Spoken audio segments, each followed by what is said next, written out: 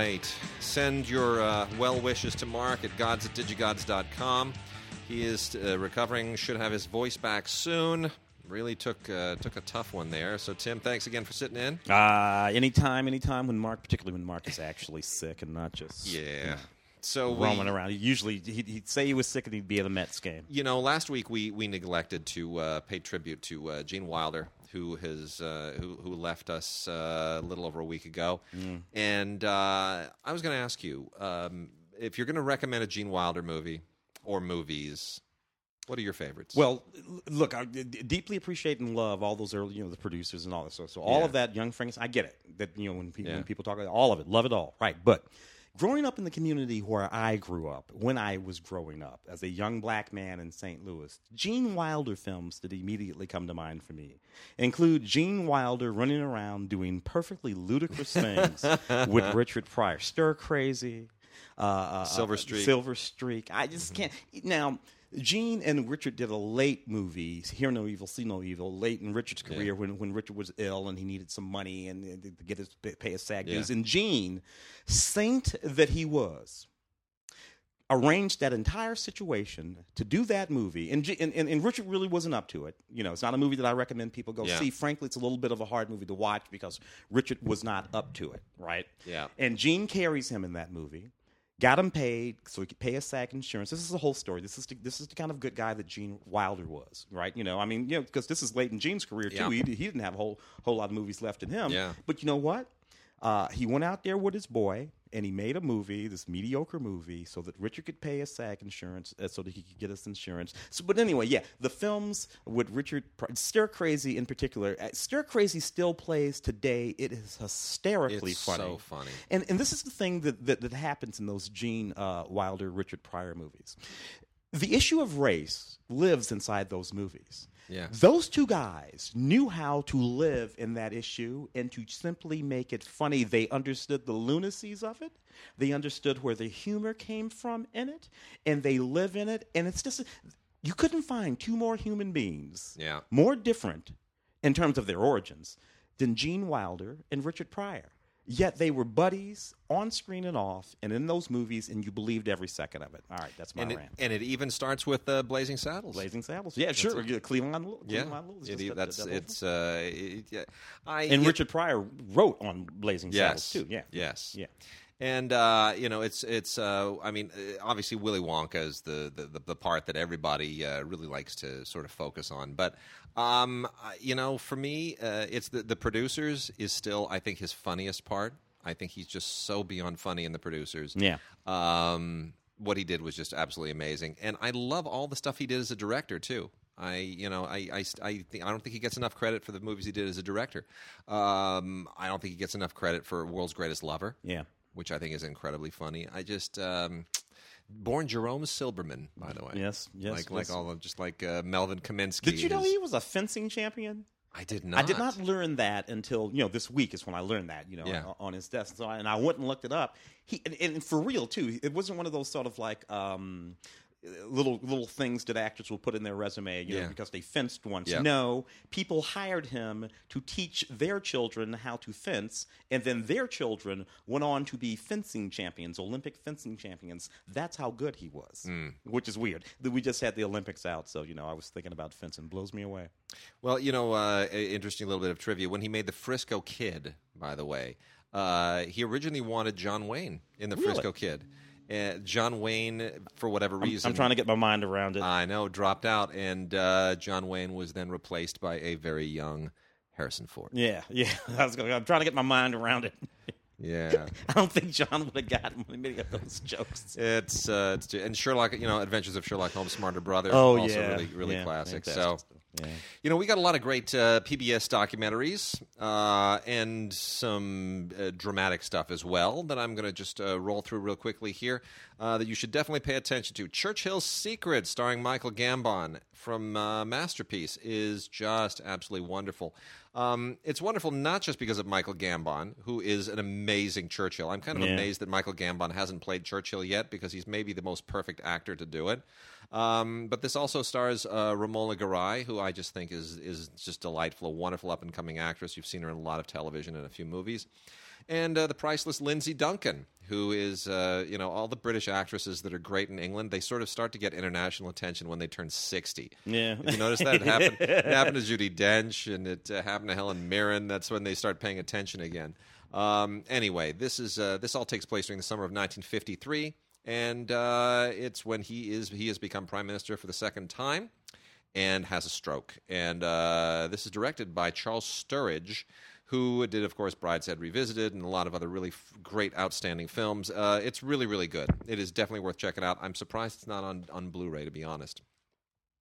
On the documentary front, 9/11 Inside the Pentagon is not a front line, but it really kind of should be, to be honest. This looks entirely at the Pentagon aspect of 9/11, which is often overlooked in favor of the towers and the United. Which one was it? The United 93 that 93. crashed in the outside. Yeah. So this goes into the Pentagon end of it, and it's very interesting. Should have been a front line. I don't know. This is not a conspiracy film. No, Okay. not in the least. From Nova, Bombing Hitler's Supergun. Also really, really interesting. A lot of people don't realize that Hitler, he had flying saucers and all kinds of crazy, wacky super weapons that wasn't just the Ark of the Covenant. No. They were planning on all kinds of crazy stuff, and they wanted to really blitz London with a super gun that would just unleash 300 shells every hour onto London. It was just going to be a nightmare, and this was going to be a real thing. And that carried over. That crazy super gun idea of his, specifically that idea, carried over to Saddam Hussein in the early 80s. It did. He was. That's right. It was a through line from that event. That's the whole right. thing. People when he was hitting Iran with those giant artillery shells, and he was building this giant long super gun. Yeah. Yeah. Absolutely. This is also really interesting. This is from BBC Earth by way of PBS. Coco, the Gorilla Who Talks. All goes back to 1971 and Penny Patterson when she started teaching Coco sign language. And a lot has been written and filmed about Coco. It's all very, very interesting. And this is this really, revisits all of that in a very interesting way and kind of puts it in its historical context. Very, very interesting. Being able to, there's some people I'd like to teach sign language to be honest.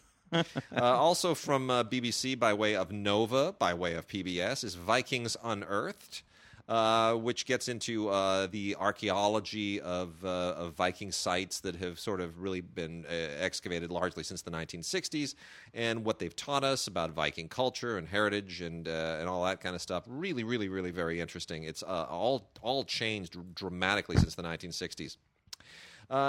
Shakespeare's Tomb, which is the first time that anybody's actually gone to really do a DNA analysis of his tomb. There had been a notion that wasn't him in there. Yeah, there's all kinds of really interesting stuff, and they do all the computer scans and all that kind of stuff, and so they're trying to sort of separate fact from fiction and figure out what's legend and what isn't legend, and it's interesting. It's a little less interesting than you would imagine it would be. It's not like they're going to find by DNA they're going to go, he didn't really write Romeo and Juliet. Yeah, that whole thing about who wrote whatever, Christopher. Yeah, no. From Nature, Jungle Animal Hospital, which is exactly what it is. It's about a jungle animal hospital, which is delightful.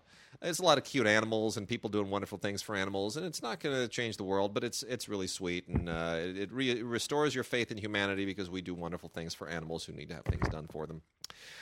From the Secrets of the Dead series, Teotihuacan's Lost Kings.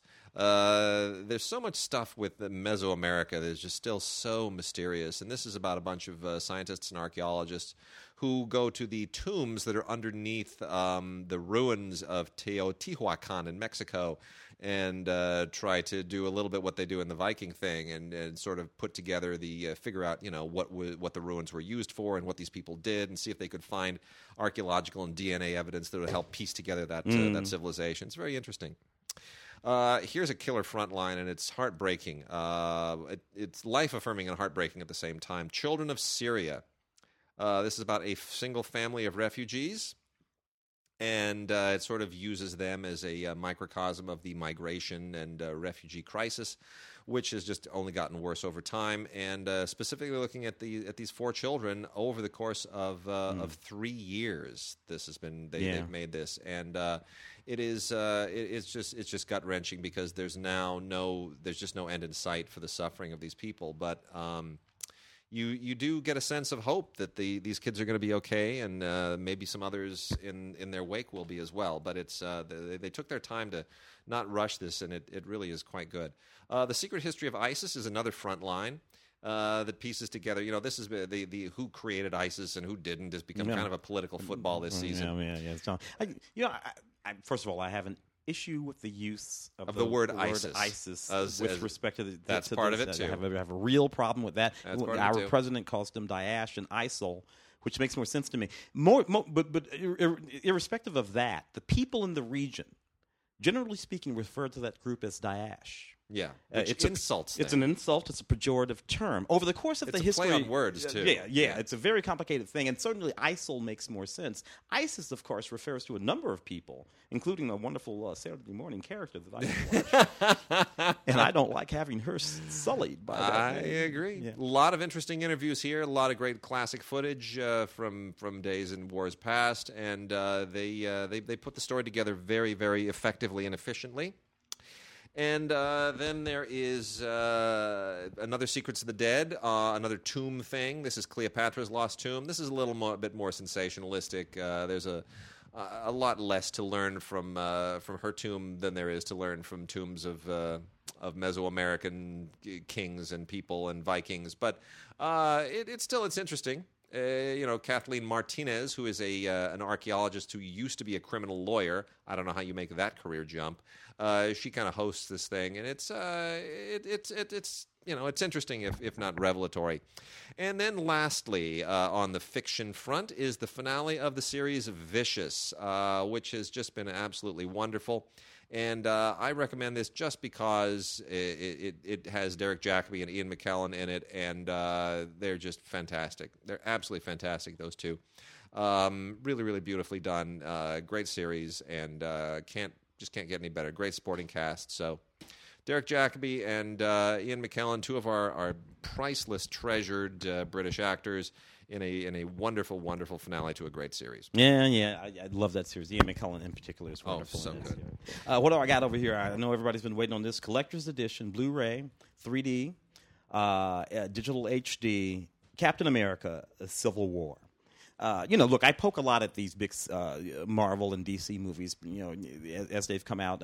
But as they go, this one is actually pretty good. It actually works. I don't think this is terribly well directed. I think they put this together pretty quickly. But I will say, as a standalone the Russo brothers directing. Russo brothers, who did the last, who are doing the next Avengers films, right? Which I think we're going to be 2 parts. Now it's going to be 1 part. I've lost track of that. Yeah, that's what I understand. But they did the last Captain America, and they do a great job with this as well. They make it very efficiently, and it's more about the script than anything else. The whole Captain America, Iron Man split over whether you're going to sort of play party to the government. What they're trying to sort of regulate the Avengers now.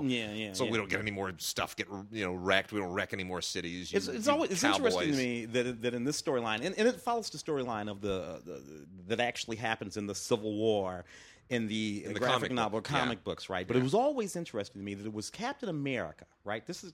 I wonder if people know. I think I mentioned this in my written review of the film, that it's Captain America in that storyline who is the person who is reluctant to fall in line with an organizational sort of oversight thing. Mm-hmm. Now, this is Captain America, who is in the Army, a captain in the Army. If anyone on the planet would be inclined to engage in a sort of authoritative, it would be the captain. Yeah, it would. He's been in the military his entire life. If you're somebody who wouldn't want to fall under government authority, it would be the billionaire. It would be the billionaire Tony Stark.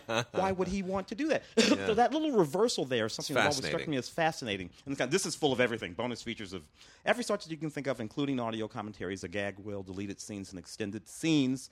Anyway, for the completionist of the Marvel series, Captain America: Civil War, the Collector's Edition, good stuff on Blu-ray. Popstar, Pop Star Never Stop Stoppin'.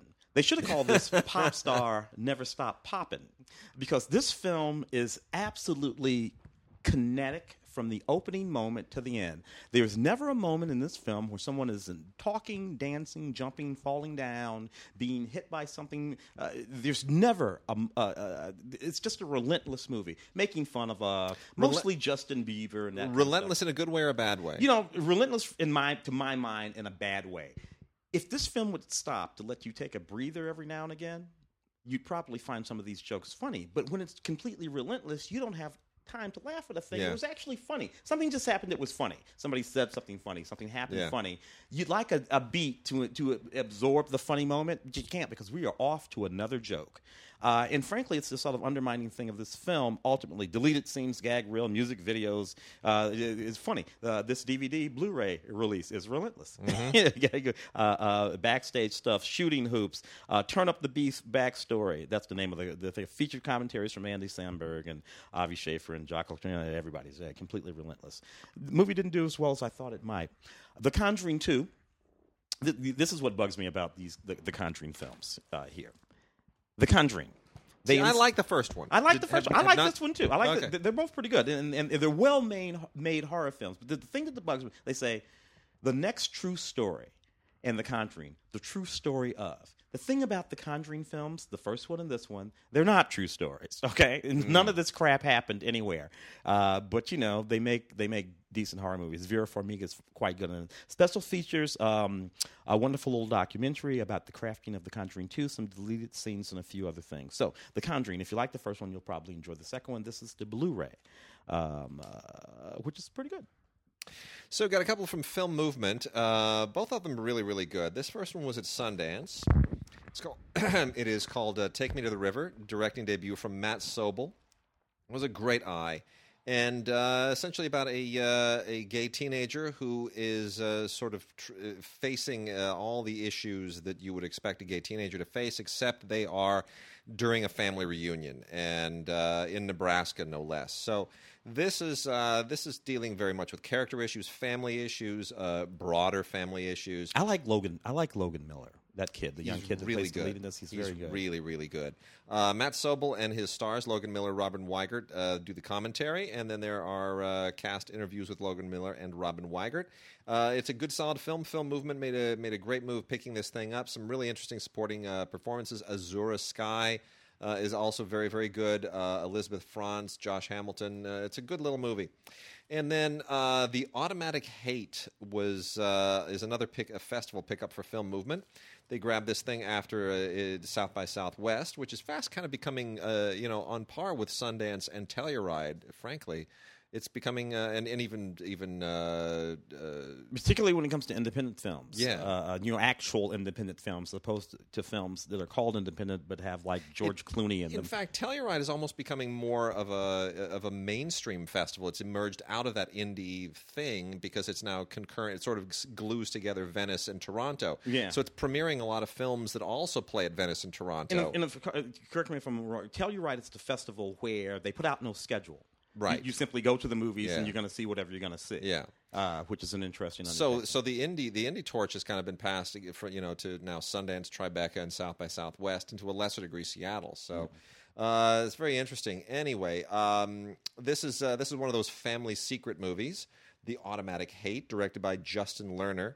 Also really well acted, very, very well put together, and Joseph Cross in this case is the star along with Adelaide Clemens, and they play cousins who have to wrestle with this family history secret that is sort of at the center of the film, that deals with their fathers and all this stuff. I'll give you no other details. Commentary with Justin Lerner and Justin Cross, Joseph Cross, and then there's some deleted scenes. There's also a short film on here called Patriot from Eva Riley, which is really interesting. This is a British short film, which is very interesting. Thematically, similar in some respects to The Automatic Hate, hence its reason on here. So those are two good films, The Automatic Hate and Take Me to the River. Film Movement continues to do really, really good. Yeah. Good stuff with festivals. I enjoyed this film when it came out. This is a documentary called All Things Must Pass, particularly salient to folks like us. Wade, I've been here for 26 years. You've born and raised here in L.A. All Things Must Pass is about the Tower Records that was on Sunset Boulevard. Man, I spent so many hours in that place. In the 26 years, it was it was a thing. It was the Tower Records. I'm sure all communities have all the way back like to the this. 60s. But this has to be a unique thing because, in fact, it was the spot where rock stars, both of the community, that Tower Records wasn't too far from Laurel Canyon. Yep. And in Laurel Canyon was the spot music scene. where the music scene was. Everybody lived in Laurel Canyon at one point or another from the middle 60s until much later. And this Tower Records was relative to all of that, the performance that's there. And it was literally right at the beginning of that part of the Sunset Strip where all the clubs were in West Hollywood. The whiskey, the whiskey, go-go, the Rainbow. The Rainbow, right down to the Coconut Teaser. I can't tell you how many times I played at the Coconut Teaser. All of that was right there. And there was a Holiday Inn that was like the rock and roll Holiday Inn where all the rockers would go, where Johnny Depp would go and tear up rooms and all of that. That's all in that run there. This is directed, by the way, by Colin Hanks. Tom Hanks' son. Tom Hanks' son, sort of a child of that period. So a really, really neat movie, particularly, if you happen to grow up around here. All Things Must Pass. So Vaxxed, from Cover Up to Catastrophe. This is that very, very controversial anti-vax documentary that became a big deal at Tribeca. Yeah, and it was in, and then it was out, and it was back. Yeah. And a lot of people are not happy about this film. This is from Cinema Libre, who Cinema Libre takes chances with documentaries. They tend to be of a very progressive nature. That's sort of their brand. So it's interesting that they have elected to get behind this film. I would recommend people watch this film. I am very much pro-vaccination. I have no qualms about saying that. I've got a 3-year-old daughter who has had all of her necessary vaccinations and will continue to get them. There's just no way that I'm not gonna vaccinate her. However, we have met people who do not believe in vaccination.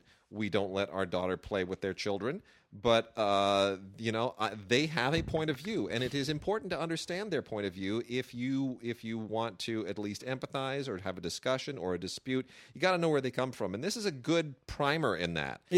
What's relevant here in this discussion of vaccinations is the understanding of what's going on in the mind of people who do not. That's what's relevant. There is no question about the efficacy of vaccination. Take it from me, a guy, I was in the military for years. They shot me up with everything on the planet and sent me all around the world, right? To places where people were getting sick and dying from all kinds of horrible things. Never got sick, and I didn't die. I'm still here. Why? Because the United States government wisely shot me up with everything that you're supposed to get shot up with. So that's what's interesting and important about these films is that it's the mindset. It's like what's going on in the zeitgeist, not the science. When they question whether or not there is a controversy, whether or not there's a scientific controversy, that's when I come to have an issue. Yeah. And that's what sort of happened with this film, which is why it was in Tribeca and then not in Tribeca. And this is what's interesting. Like so many films, they put all of the little laurels of all the festivals that it's been in, but they also put, if you notice down there, they put World Fest Houston and Tribeca with little X's through them. Little X's, meaning, we were banned, so it gives it a little taboo quality. It's worth checking out. Vaxxed, from Cover Up to Catastrophe. Whether you agree with it or not, it is worth knowing this point of view. Yeah.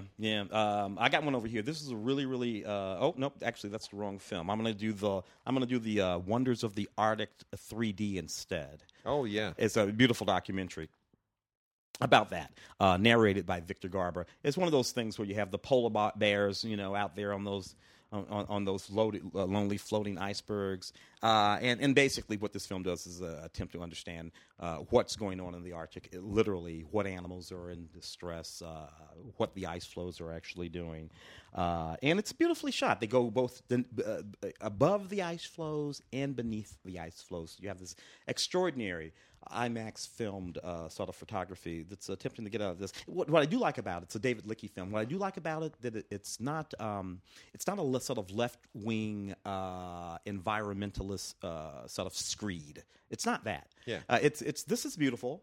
these Enjoy places. it with us. Enjoy it with us, and and then there's some relative facts about some of the things that are actually happening here that no one can really argue about. Particularly, same thing with a second film from the same company called The Last Reef: Cities Beneath the Sea. An extremely beautiful sort of film for IMAX experience beneath the ocean, across several tropical reefs. So look, even if you don't do anything but put this stuff on and just watch it and listen to, again, some of the facts being reported in these films about what's happening to some of these pristine areas, it's worth it for that, if nothing else. So really, great little documentary here called Sons of Ben, the movie. This is just so unbelievably interesting. So here's the deal. Major League Soccer, I know Mark and a lot of other people don't really get into soccer, and that's fine. I'm a soccer maniac. So in Philadelphia did not have one of the original Major League Soccer teams. And for soccer fans in Philadelphia, that was a really big deal. And they always expected one. And after a decade, still didn't happen. So a bunch of people in Philadelphia created a fan group called Sons of Ben, named for Benjamin Franklin, of course, Philadelphia, Benjamin Franklin. And the purpose was to basically be a lobbying group to bring a Major League Soccer team to Philadelphia. And that's basically what this story is, and it's an amazing grassroots story of soccer fandom in a place that was resistant to really validating that, and it is quite a story. It is surprisingly not really about soccer, but it's really about the people in this group and what this effort did for them and the bond that it created, and it's really interesting. It's such an unusual story. Got another doc here. First Monday in May, which is all about the Costume Institute's fashion exhibition at the Metropolitan Museum of Art, and this whole vast, elaborate thing that they did in 2015 called China Through the Looking Glass, which is this just really gaudy, weird, elaborate, just I don't even want to call it a show. It's like part costume show and part art exhibition, and it's just one of those things that could only exist in the fashion world of New York. It's a very, very unusual thing. Anyway, this is all about how it was put together, and there's almost no real way to explain it. It's like fashion meets museum meets modern art meets showbiz. It's just it's a fascinating thing. Anyway, this is the first Monday in May, and then also have a documentary here this is actually really, really good. This is from Film Movement called Paparosen, by a filmmaker named Gaston Solnicki or Solnitsi. Which is one of these very personal family films. There are a number of these that come out every once in a while. People who shoot basically documentaries about their own family history, but it becomes more than just a home movie. It's more than something that's just relative to their family. It's interesting to everyone's family. And in this case, Solnicki is basically beginning with the story of his grandmother, who's a Holocaust survivor, and it dovetails down from there, and how that affects just about everyone in the family, and how the family history really, really trickles down to even many, many generations later. Solnicki is now Argentine. The family, of course, emigrated from Europe to Argentina, but those roots are still very, very strong. So that is a very, very interesting film from Film Movement called Papirosen, Papirosen. I have this extraordinary documentary. It's called Hand Gestures. Stuff in here that I did not understand, that I did not know at all. All right. So this is a film about an Italian foundry that's been around for more than 100 years, where they cast bronze sculptures, right? I did not know that bronze sculptures are made today exactly the same as they were hundreds of years ago. Yeah. And I had the chemical ingredients, the smelting of the metal, the way that they are cast are done, and they're taught by artisans. You can't go to college and learn how to do this. It's an artisan thing. And it's absolutely extraordinary. That's what this film is about, Hand Gestures, a film by Francisco Clarici. And it's a perfectly beautiful film that, what can I tell you, educated me about something that I didn't understand at all whatsoever. It's a DVD, by the way, from, what is this, Kino Lorber. Here's a doc that I really enjoyed a lot, even though it is clearly kind of a puff piece. It's Tab Hunter Confidential. Tab Hunter, for those who don't know, was one of the original kind of hunky beefcake actors of the 1960s. And he was also very, very gay, so they had to keep that under wraps, and he didn't have a problem with it. While being a heartthrob. While being a movie heartthrob, the whole thing, I mean, it's not an original Hollywood story that we just know from Rock Hudson on all the way back to, Cary Grant and numerous others. If you were gay or you were bi, that just was not something we were going to market. You had to accept the image that we wrote for you at the studio publicity department.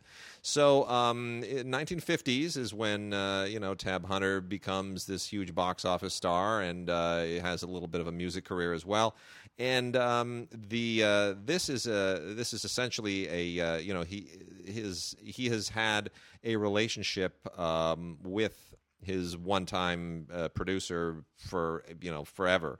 And that they made this movie together, and it's based on his book, and this goes back and sort of tells the story of how he juggled the issues of his sexuality and his career, and how they kept it under wraps. And this is all during that sort of L.A. Confidential period. Absolutely, and how who was willing to play along, and what actresses were willing to always be party to maintaining the facade.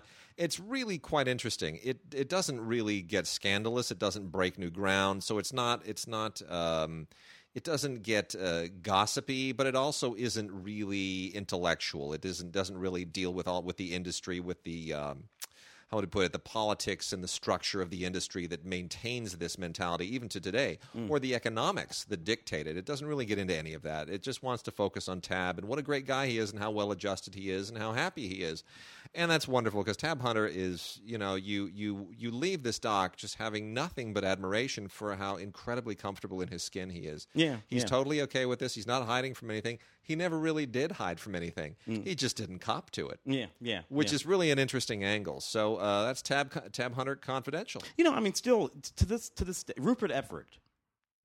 Rupert Everett's career. This is a contemporary actor. Rupert Everett from Being in Earnest and all that kind of stuff. So from the time Best Friend's Wedding, all that kind of stuff, right? So Rupert Everett, a movie star at a certain period. After Rupert Everett came out, and he came out, it wasn't always everyone always knew he was gay, but there was a moment when he actually came out. It changed the dynamic of his career. Rupert Everett didn't get leading man romantic lead roles anymore. He was planning to do a James Bond spoofy knockoff about a James Bond spy figure who was gay right after My Best Friend's Wedding, and that obviously never happened. Yeah, so that doesn't work if the guy playing Bond is actually gay. Yeah, then it's just a gay movie. That's Hollywood, baby. From BBC Earth, The Hunt. This is from the same folks who made Planet Earth and Frozen Planet and all those wonderful sort of films, narrated by David Attenborough. The interesting thing about this movie is that it is in fact about predators and prey. It's about how different animal groupings across the world engage in the very sort of natural act of hunting down their prey. Look, this is not light watching for folks who are squeamish about this kind of stuff, but for folks who are interested in the way the natural world actually works when it comes to some of these things, you'll find out some fascinating things here. But you don't want to just pop this in with the kids. No. The Hunt from BBC Earth.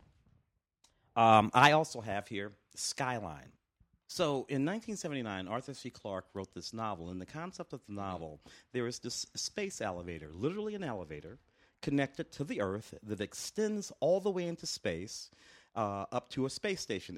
There's all kinds of complicated stuff involved here. Yeah, that would be. Yeah, but the thing of it is, while it's science fiction in the context of that story, it's not really science fiction. It's a thing that lots of folks have thought about doing for years. There are all kinds of reasons why that would actually work. And this little doc here is about a bunch of people who actually intend to try to build one. These sort of Jeff Bezos, sort of like Elon Musk types who believe that, in fact, a space elevator could be built. And there are all kinds of good reasons to actually do it. This doc sort of talked about all of that.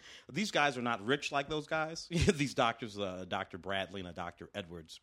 But the math that they do and the concepts that they have are really super interesting. And, man, I got to tell you, if you're a science geek and nerd like me, this kind of stuff is fascinating to you. So check it out. This is also from Kino Lorber, Skyline, the Space Elevator documentary. And then I have over here Hockney, a film by Randall White. David Hockney, of course, being the extraordinary Los Angeles-based artist who is fascinating. And who is, by the way, Fernando Trueba, the Spanish director of the Oscar-winning Belle Epoque and many other fine films, is mad about Hockney. Just want to point that out for any Fernando Trueba fans. Well, what happens in this film is Hockney takes the director, Randall White, on a deep and very specific walk through his own personal archive of art that he's done over the last 45, 50 years since the 1960s. So you get to see in this documentary art that no one has ever seen except David Hockney. Work that he's done that he's never shown anyone, you get to see in this film, which is just fascinating, particularly if you're a bit of an art geek fan, as I happen to be. So check that one out. This is from Film Movement, Hockney, a film by Randall White.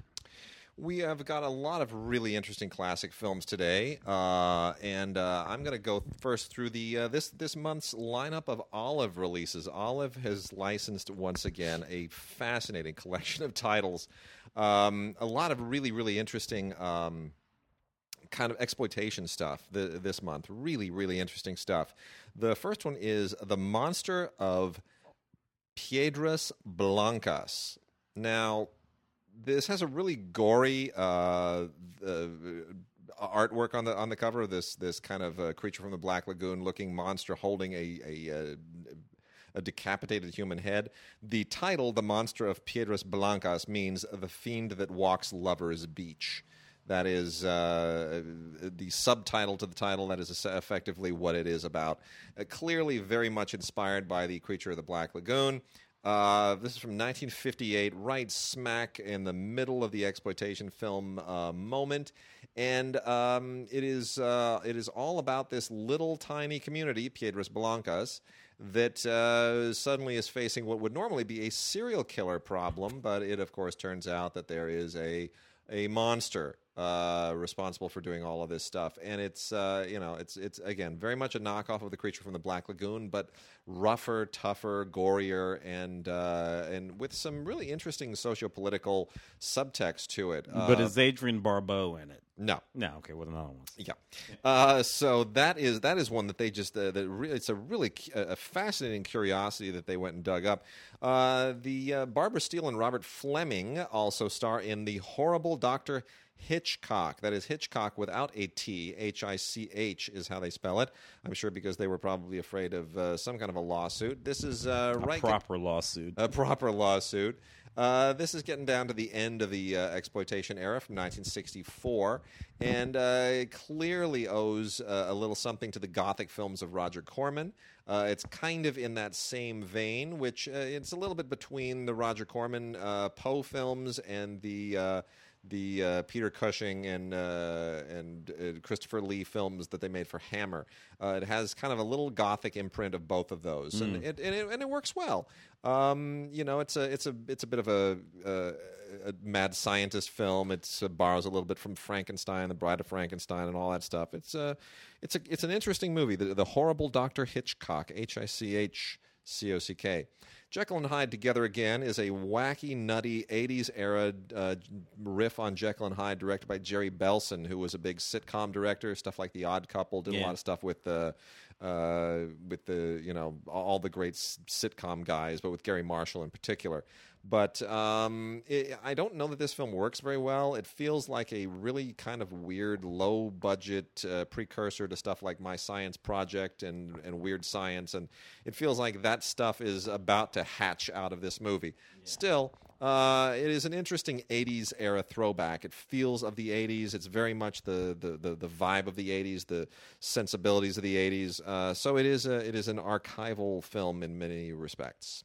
Another favorite of mine when I was growing up, Lucille Ball and Henry Fonda in Yours, Mine, and Ours. This is, she's got 8. This is like the Brady Bunch on steroids. This is just terrifying. He had 10 kids, she had 8. They got together, and suddenly they got a family of 20 people. I still love that movie. It's just a crazy, crazy movie, and the only reason it works is because the director, Melvin Shavelson, is a really, really good director and was able to juggle 20 people and all of the madness that kind of a plot entails. Does a really good job of it. And Lucille Ball and Henry Fonda, just both of them great actors. 1968, they're both well past their prime. Yeah. But they're perfect for something like this. Yeah. The movie is really about all the kids running around and everything that they're doing. Yeah. Absolutely. And of course he's a Navy officer, so that adds, a little bit. There's kind of a little bit of the Sound of Music thing there. The naval officer who can't really control his own family. Yeah, it is. It's very much of its day, and it's a lot of fun. It's based on a book, which I'm completely unfamiliar with. But Tim Matheson shows up in this thing, a very young Tim Matheson, Tom Bosley, Tracy Nelson, Morgan Brittany is even in this. It's a lot of fun. And then the last 2 regular Olive titles are real novelties. Commando Cody, Sky Marshal of the Universe. This is 12 episodes in this fascinating 1953 serial, which is, it's kind of like, it clearly does not want to be Buck Rogers or Flash Gordon. It clearly wants to be cooler than both of them. It wants a hero who's a little bit more of a... less of a kind of a space guy who's just trapped by circumstance and a little more of a proactive hero. That was the idea here. And it's very easy to see where the Rocketeer came from, because the Rocketeer is completely a descendant of Commander Cody. Oh, yeah. So Commander Cody is really, this is a great serial, a lot of fun. People who love these serials of the 1950s will really enjoy this. This is, I think, one of the better ones from the era. Judd Holdren, Aline Town, Craig Kelly, and Gregory Gay star in this. And then the last regular Olive title is a discovery I cannot even believe is on Blu-ray. This is Cecil B. DeMille's The Captive. This is from 1915. A lot of people thought this film was dead and buried, impossible to find, and they have found it and done quite a nice job with it. This is a silent era legend that is essentially a melodrama about a family during the Balkan War of that period, which is it amazingly reflects a lot of what's going on now. Issues with Turkey and the Balkans, and religion doesn't play a huge part in this, but it is in subtext. Really, really interesting. Very well done. Very epic. Really reveals DeMille, even as by 1915, as a guy who had he was on his way to making bigger and better films, more elaborate films. Really, very, very skillfully put together. So that's just a beautiful discovery. 1915's The Captive by Cecil B. DeMille. A lot of people forget that even at the beginning of the film industry, there was an international film market. In fact, the film market has always been international, and people have always been interested in those big sort of transcontinental stories. That was always there. What else you got over there? Oh, this is from Slasher Video. Man Killers. You know what? This is just a lot of fun. If you like movies about women who are just... this is sort of the descendant of the women in prison movies. Yeah. Now these are women who are just armed to the teeth with paramilitary weaponry, and that's how they wreak their revenge. This is an exploitation film of the 80s in the trauma mold. This is 1987, and it's just girls with feathered hair, those 80s hairstyles, lots of guns, and unleashing hell. It's ridiculous. It's silly. It's not quite on a trauma level.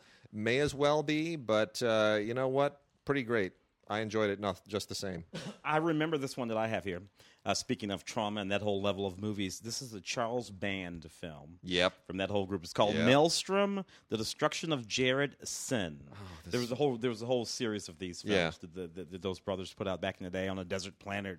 The warlord Jared is trying to convince mutants, blah blah blah, whatever the hell. Doesn't really make any difference. These movies were a lot of fun back in the day, and I remember really thoroughly enjoying them at the time. And frankly, watching these movies back in the day, which were all just sort of knockoffs of big studio movies of the same themes and the same, in the way that movies like Ice Storm with Peter Strauss was really just a knockoff of Star Wars, and so you would have that happening all the time. This was the next level down. So you had the big movies, then you had the sort of like B studio knockoffs of those movies, and then you had the sort of like independent C and D studio knockoffs of the knockoffs. Oh, it was ridiculous. But you could actually make. We were talking a little bit earlier about one of your friends, the interview.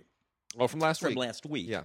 And getting movies made in the genre. Yep. That was what was going on with these guys, way back in the day. So Charles Band, it's high noon at the end of the universe. You got to love that tagline for that one.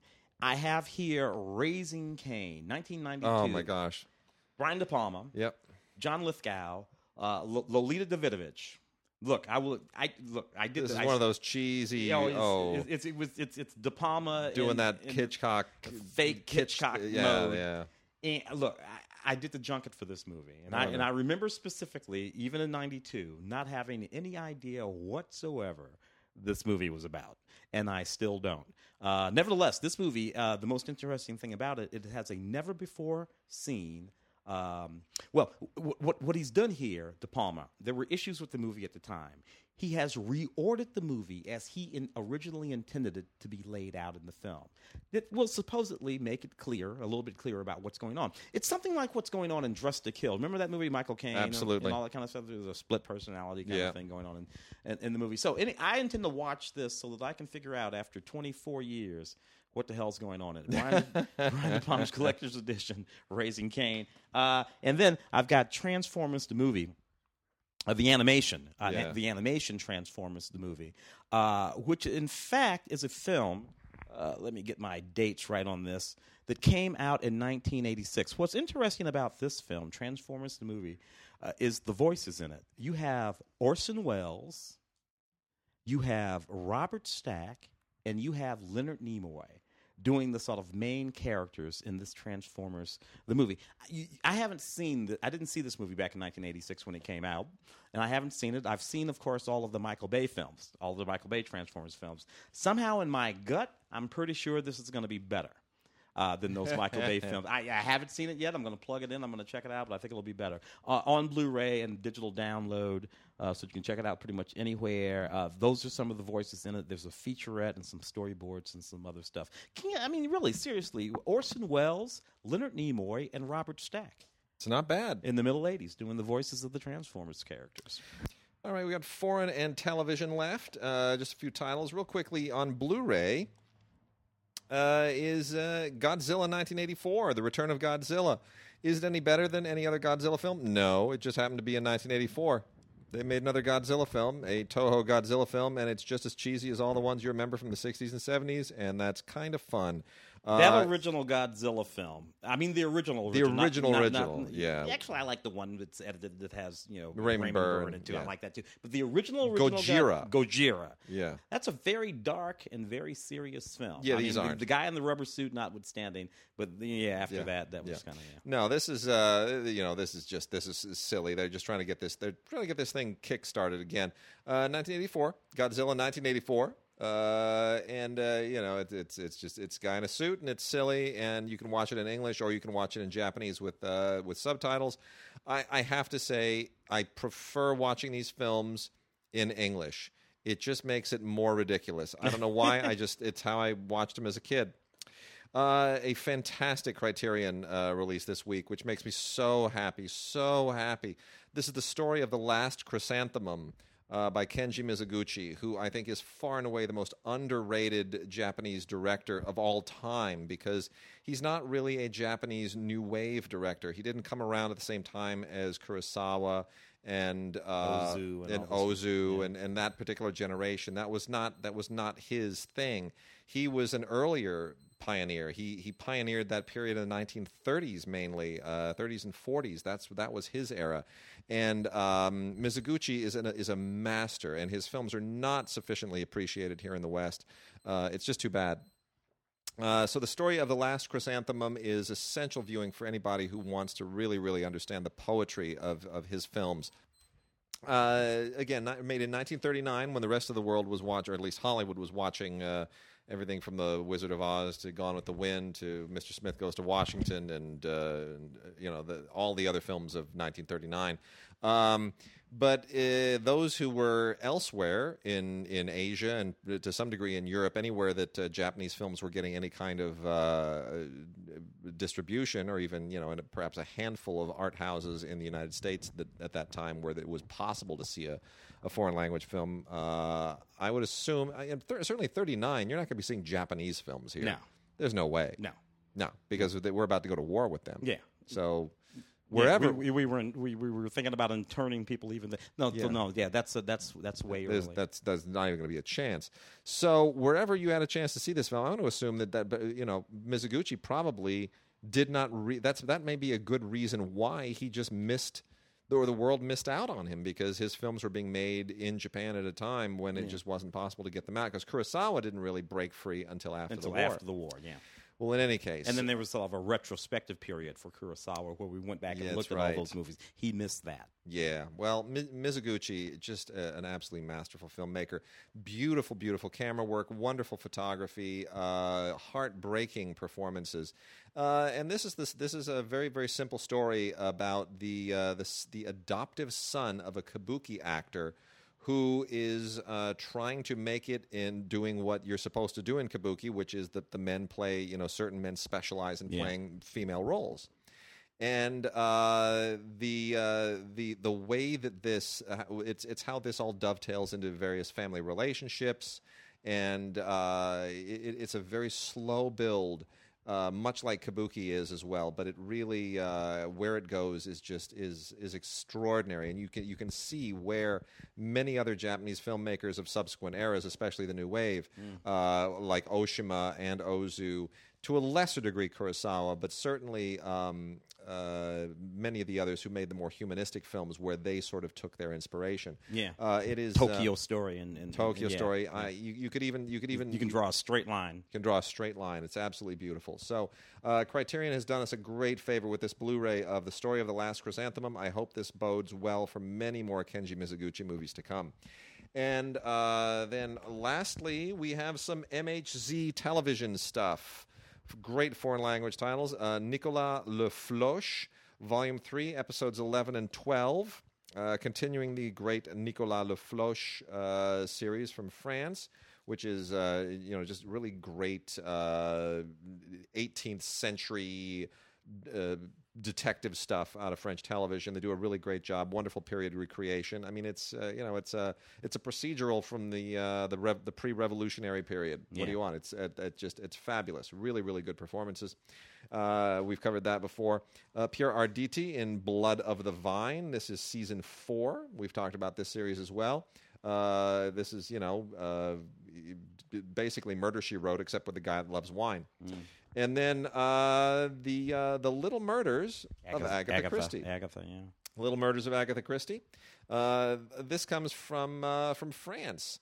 So this is a French take on Agatha Christie, and a number of her most popular mysteries done French style. Hercule Poirot and Miss Marple mysteries specifically, The Moving Finger, Five Little Pigs, The Ebb and the Flow, The Knife in the Neck, and Sleeping Murder. And I got to tell you, Agatha Christie works in many respects better in French than in English. Yeah, interesting. It's kind of a nice twist. I never think about it much, but those titles are so sharp. The Knife in the Neck, The Ebb and the Flow. Just really, really fantastic stuff. I got a couple here that I'm going to knock off for. So this was one that a lot of people missed, despite the fact that it's nominated for several Emmys all the way. It's the story, Bryan Cranston and Anthony Mackie. LBJ Cranston playing LBJ Martin and Martin Luther King Jr. And it's about that first year in office, LBJ's first year in office, after the assassination of Kennedy. And when Dr. King was lobbying hard for the passage of the Civil Rights Act, which is something that LBJ wanted to do, in trying to. So all the events of Selma and all of that kind of stuff is relevant in the context of this film. This film sort of like goes behind the scenes of all of that. Bryan Cranston doing an outstanding job as LBJ. Let me tell you something about Bryan Cranston. We think about Bryan, we think about Breaking Bad. Okay, great, fantastic, good work on Breaking Bad. Bryan Cranston is an outstanding character actor. He did excellent work year ago, maybe it was 2, as Trumbo. Played Trumbo in that movie. Best thing about that movie is him playing Trumbo. Character actor, right? Here, he plays a dead-on LBJ, right? Just an outfit. You run through Bryan Cranston's career, and what he really is a chameleon. And Bryan Cranston is a classic character actor, the way character actors used to be. He can simply play the guy. He will become the guy. He'll do the damn thing. How much of this film? Because I had the feeling that this film came too closely on the heels of Selma. It's exactly right. People were too ready to compare. Who's the better LBJ? Who's the better MLK? Right? That was too much. There needed to be a little more breathing time between the two. And in a certain way, if you're a political person, this is a bit of a corrective to Selma. Selma is too harsh on LBJ. Yeah. Selma, for dramatic reasons and purposes, and I love Selma. I gave it a great review when I wrote it. But as a person from a particular era and political mindset, that history was the history that I know. LBJ is a very interesting character, but one thing LBJ wanted to do was pass that Civil Rights Act, and Selma's a little too hard on him. This movie sort of corrects that just a wee little bit. I've also got The People versus O.J. Simpson over here. I'm going to admit something right now.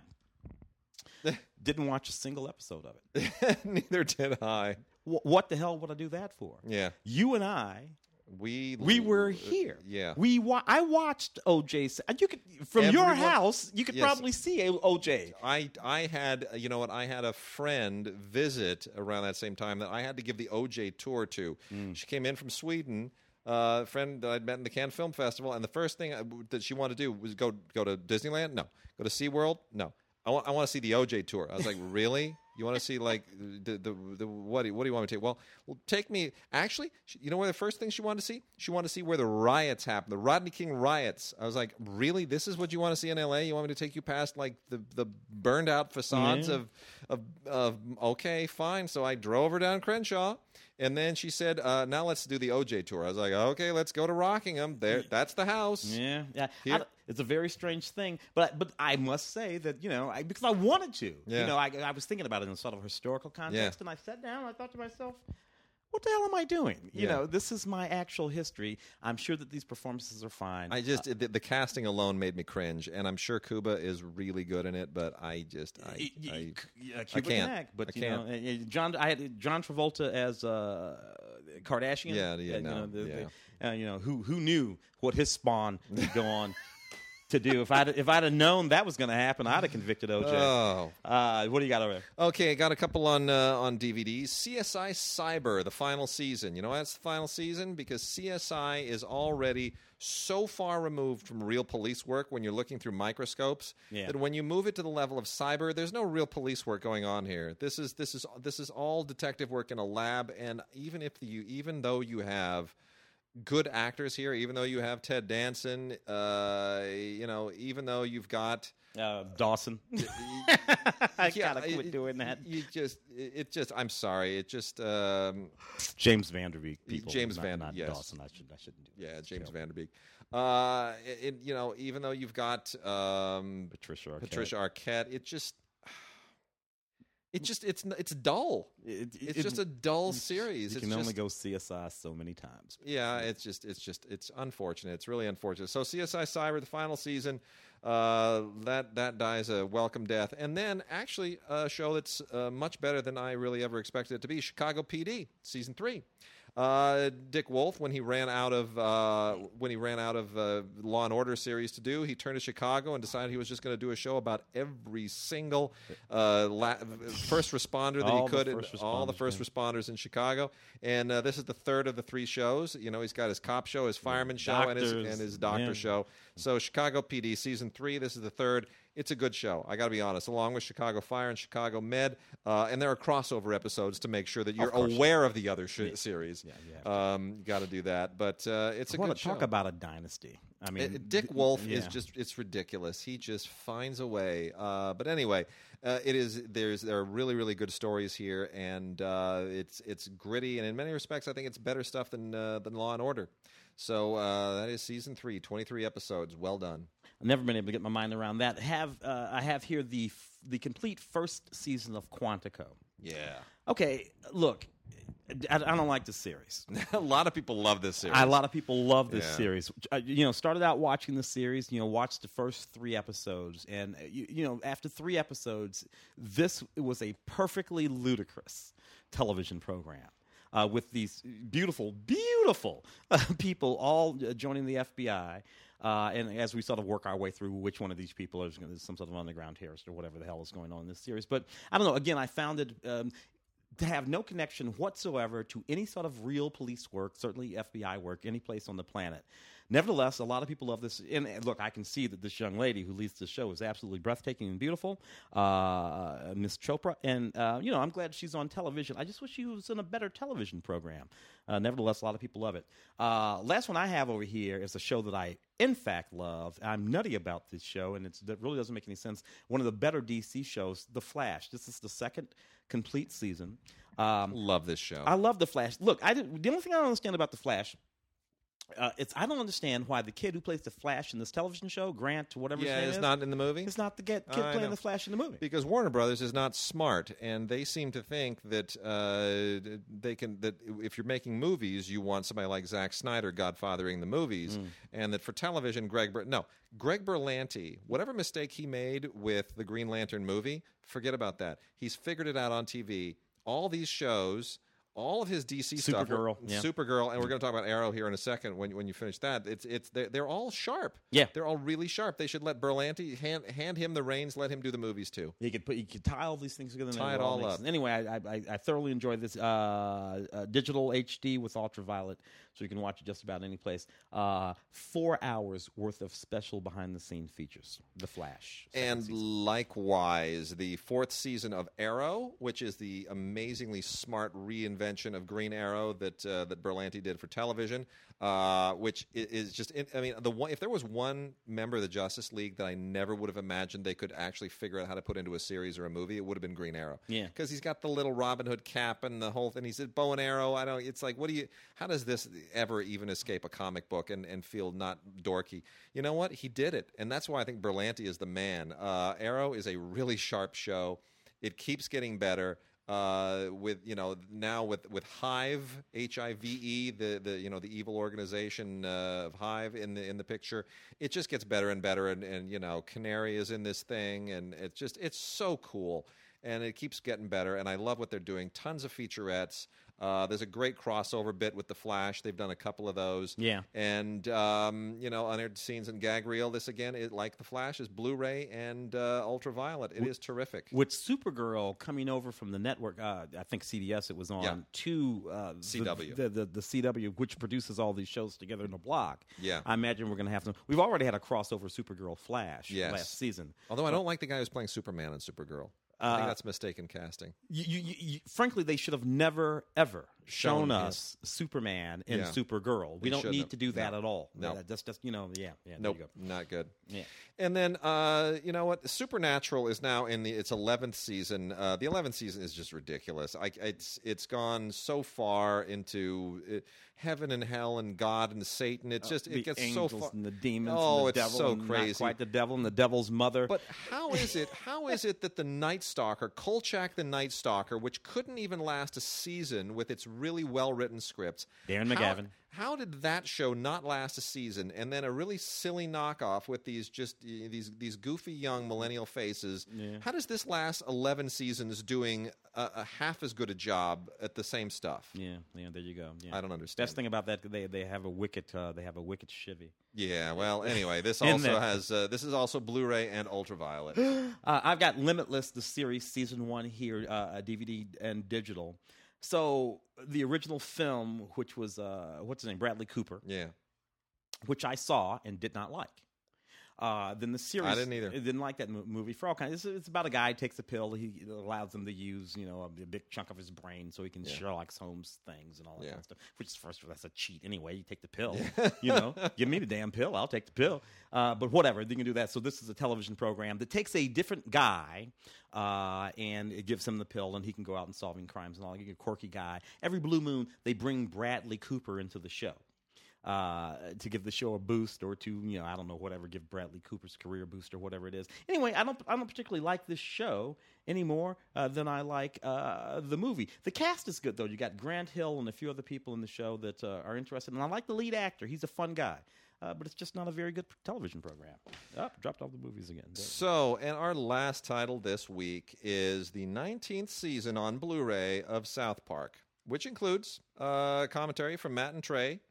And you know what? This show was kind of getting into a little bit of a rut in recent years, and I think even Matt and Trey are willing to admit that it just sort of, they were spinning their wheels and finding just whatever was the thing of the week or the thing of the month to poke fun at, that's what they would do. Everything changed in season 19. That's a late moment for a long-running series to switch it up, but they switched it up. And you know why they switched it up? Because they realized that the real-life political soap opera going on in this election year was so absurd and so far-fetched and so insane you can't make fun of it. That if they wanted to keep up, they had to up their game. Yeah. They had to get back in the game, and they had to up their game. So they actually do this as a complete. This is a whole. It's not like a different story each episode. It's serialized. The whole season is a gigantic soap opera on political correctness that is endeavoring to be even more absurd than what we see in the news every evening. And damn if they don't do it. Out, Trump. So they season really 19. I'll admit it's fantastic. I'll admit to everyone listening now, because I don't really feel bad about it, that I stopped South Park about 10 years ago. Yeah, same here. Which means that I watched South Park for like 9 years. Yeah. Which was that I thought that's pretty. Sure. And I didn't stop it for any particular reason. I didn't have any issues with it. I got a little pissy when the late Isaac Hayes. Sure, when they had that dust up. Yeah, which was not Trey and Matt. That was Isaac. Isaac was tripping. Yeah. Dude, you can't make fun of everybody else, and then when we decided to make fun of Scientology, you get a little attitude. Yeah. And then, so that all went down, and whatever. That all felt uncomfortable. Yeah. I agree. And I just decided, you know what, this has all been really fabulous. I stepped away. Every blue moon, I would go back to the movie and all of that kind of stuff. But I don't know. 19 years? The Flintstones, yeah. I could do the Flintstones for 19 years. Don't know if I could do sarcastic sort of pop culture humor. It'll be interesting to see what they do with season 20. I'm going to check that one. I'm going to check that one out. Season 20 will be interesting. They'll be back for season 20. And you know what? The fact that The Simpsons and South Park have had these runs is kind of amazing. Yeah. 2 animated shows. So anyway. All right, well, that is it for this week. Mark will be back next week, voice intact, if not his sanity. So we will see you then. Tim, thank you for 2 wonderful more weeks sitting in. Thank you for having me. See you next week.